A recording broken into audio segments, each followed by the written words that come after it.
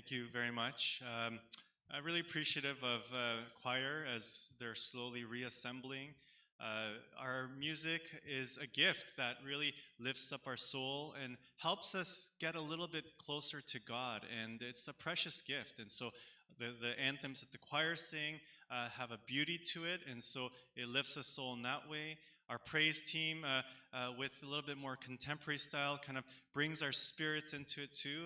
It's such a wonderful gift that we have. I'm so thankful. And I'm so thankful too to start to see people returning to church. There's really nothing like when we're gathered as one to worship.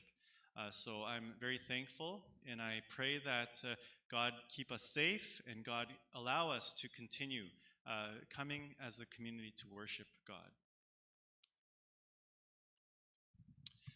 Friendship is more important than justice and the rule of law. That's what the Greek philosopher Aristotle said.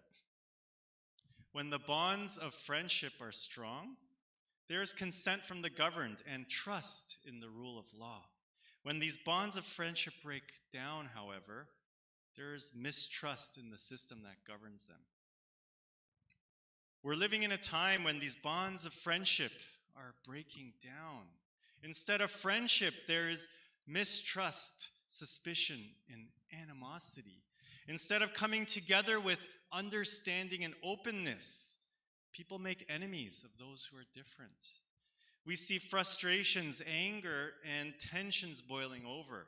We've seen this in the trucker convoys. We see it in the United States. We see it in places like Ukraine and Russia. We see it in leaders who gain power by targeting groups as scapegoats for all the problems. We see it in news media that amplify divisions. We see it in social media that act as echo chambers and that drive further wedges between groups and people. We live in a time of rapid changes and uncertainty, as Brim was praying about. And obviously this COVID-19 pandemic has just really exacerbated all of this. There's a lot of anxiety and vulnerability. A lot of people are stressed out, overwhelmed, and feel powerless to manage their circumstances in life. All of these things have been fraying the bonds that tie us together. It just takes a little bit to turn one against another. People are on edge. The important question for our time is how we respond to all of these changes and uncertainties in life. Will they drive us further apart? Or will we be able to come together in common purpose and unity? I think if we're honest, what we've seen so far is not very encouraging. All this uncertainty has bred fear. And when fear strikes, the results are unpredictable. It can manifest in many unforeseen ways. What fear does do is it divides. Fear destroys rather than builds up. Fear wreaks havoc rather than brings peace. And fear creates more mistrust than goodwill. When I think about it, fear is truly a scary thing. Fear can really, literally destroy this world. I think that President Franklin Roosevelt, back in World War II, spoke a great truth when he said that the only thing we have to fear is fear itself. The fate of this world, I think, literally depends on whether we can manage and control our fear. Fear resides in the heart, and from our heart flows out our actions. From our heart springs forth the kind of life that we will live. This is what the prophet Jeremiah is saying in today's passage. He asks a piercing question. Whom or what do our hearts trust? When fear strikes, do you trust in God? Or do you turn away from God toward whatever might perhaps alleviate that fear?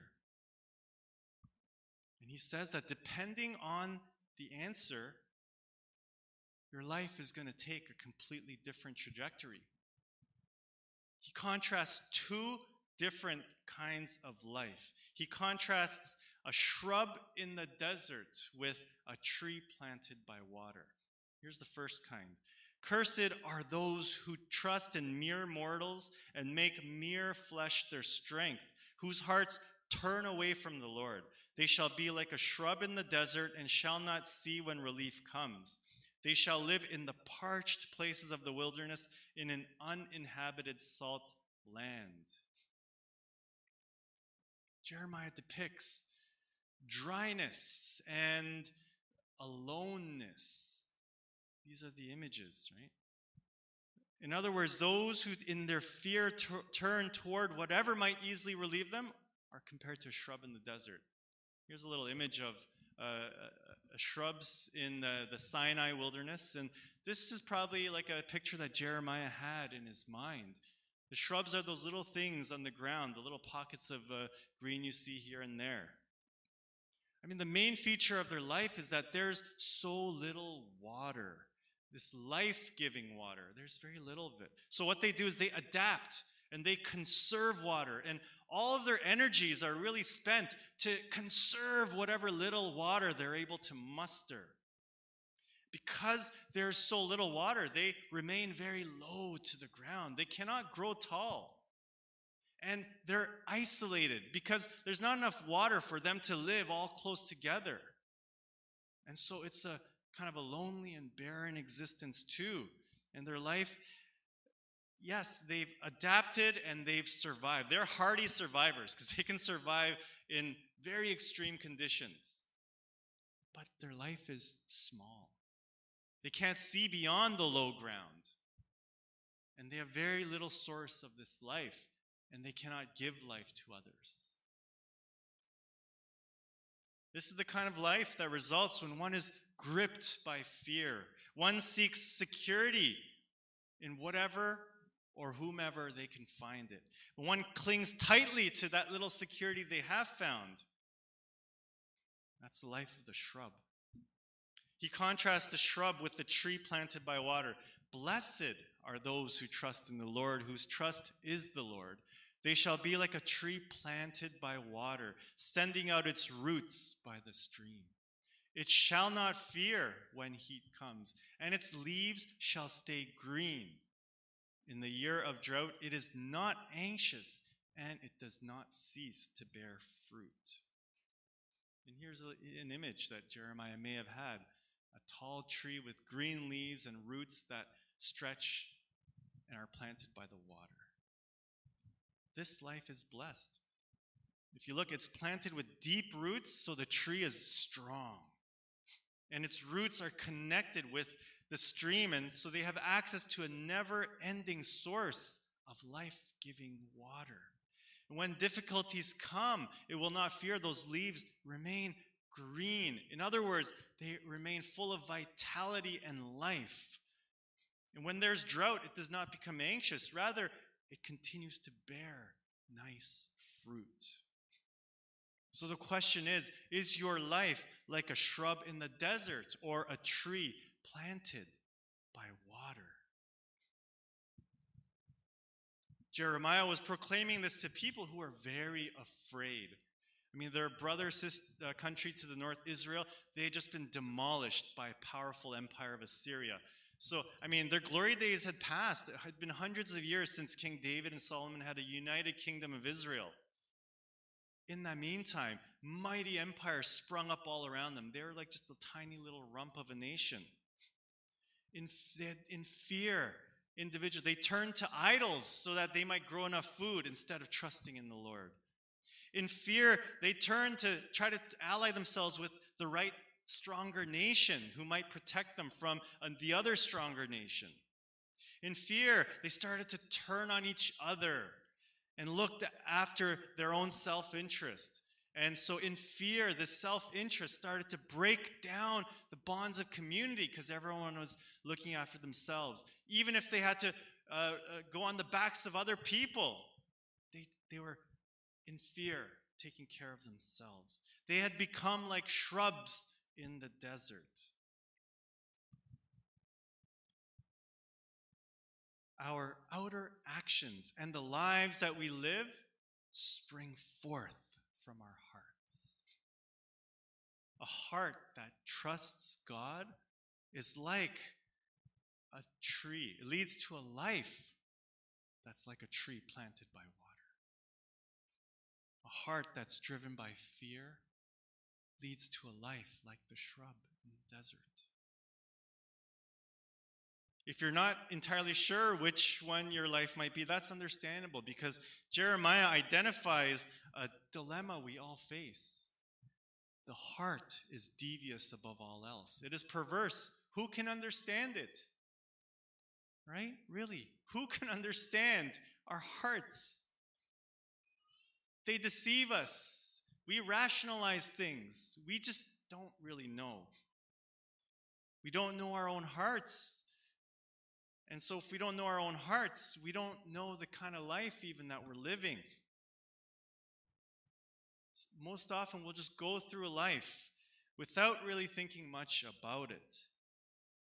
A shrub lies low to the ground and cannot see beyond itself. All it knows is it's just busy conserving water.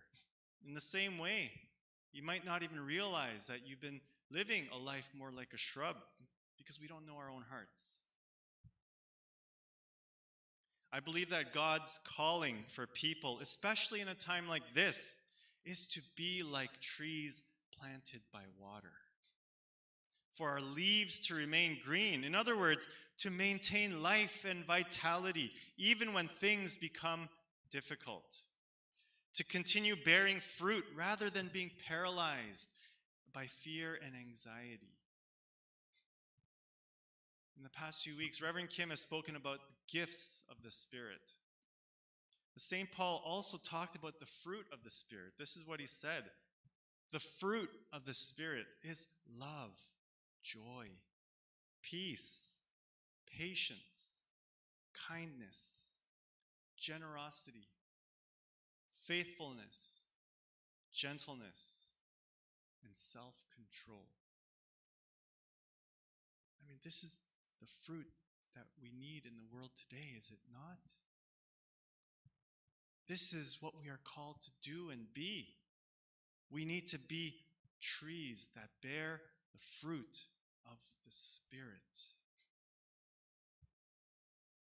Those who trust in the Lord are like a tree planted by water. Its roots are nourished by never-ending stream of God's love. So think of the stream as God's love.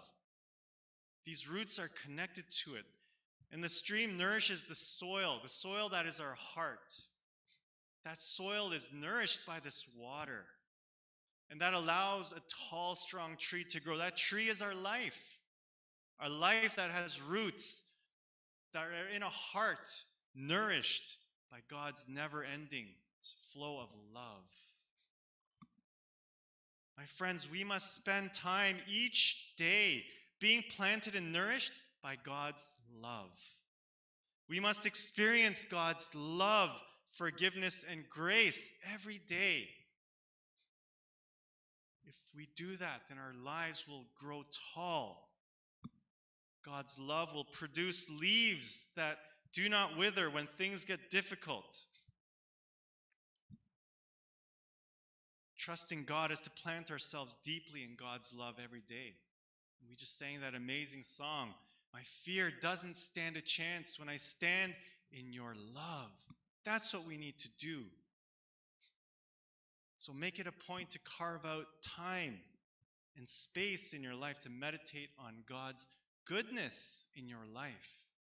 This is so important because it'll change the trajectory of your life. When we are rooted in God's love, it opens our eyes.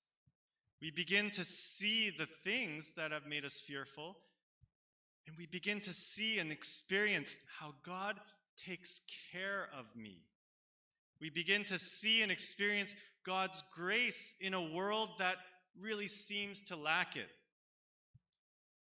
We begin to see that somehow all of life is held together by God's compassionate love. We begin to see the wonderful mystery of God at work in our lives and around us. we begin to see things that we cannot really express with words. So you have to really experience this. This thing you cannot experience with words, but you still sense somehow there is a presence looking after you. This sense is called awe. We no longer stand in fear, but we stand in awe. Fear to awe. That is the spiritual journey of how we respond to uncertainty in this world. Fear to awe is the transformation of our posture toward life in the world. It's awe at how God has kept me through all the dangers, toils, and snares.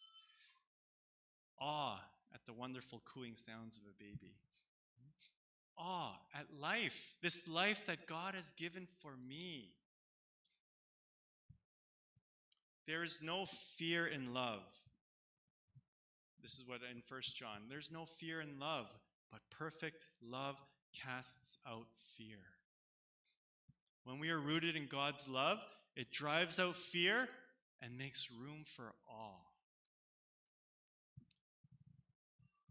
My friends, the quality of your life, this one life that you have, depends on your response to fear. Fear to awe. This is what happens when we trust in the Lord and plant ourselves deeply in God's love.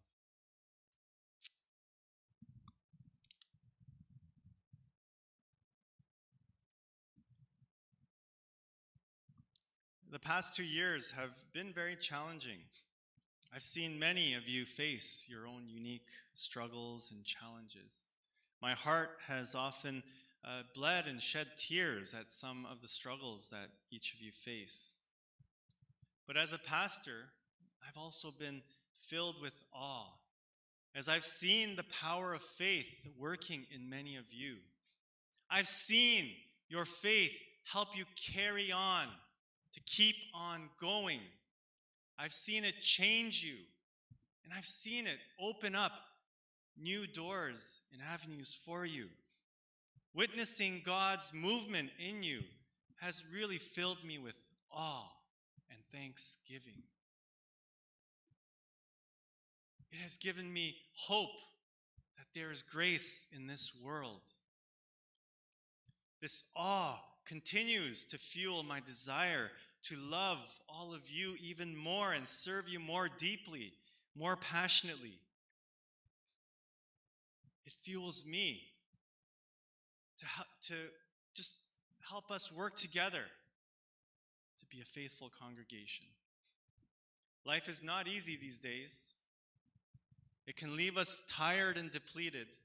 I speak to a lot of you, and sometimes, yes, there's nothing left in the tank. We're so depleted.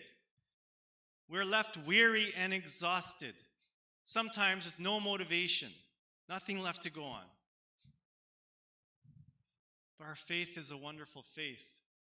The words spoken by the prophet Isaiah to a weary and exhausted people hundreds of years ago still speak to us today. Have you not known? Have you not heard? The Lord is the everlasting God, the creator of the ends of the earth. He does not faint or grow weary. His understanding no one can fathom.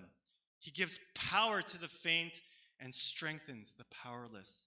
Even youths will faint and grow weary, and the young will fall exhausted. But those who wait on the Lord shall renew their strength. They shall mount up with wings like eagles. They shall run and not be weary. They shall walk and not faint. Trust in the Lord. The Lord will renew your strength. You will not fear when heat comes, and you will not be anxious in the year of drought. Your leaves will remain green, and you will bear fruit. Thanks be to God for this. Let us sing together.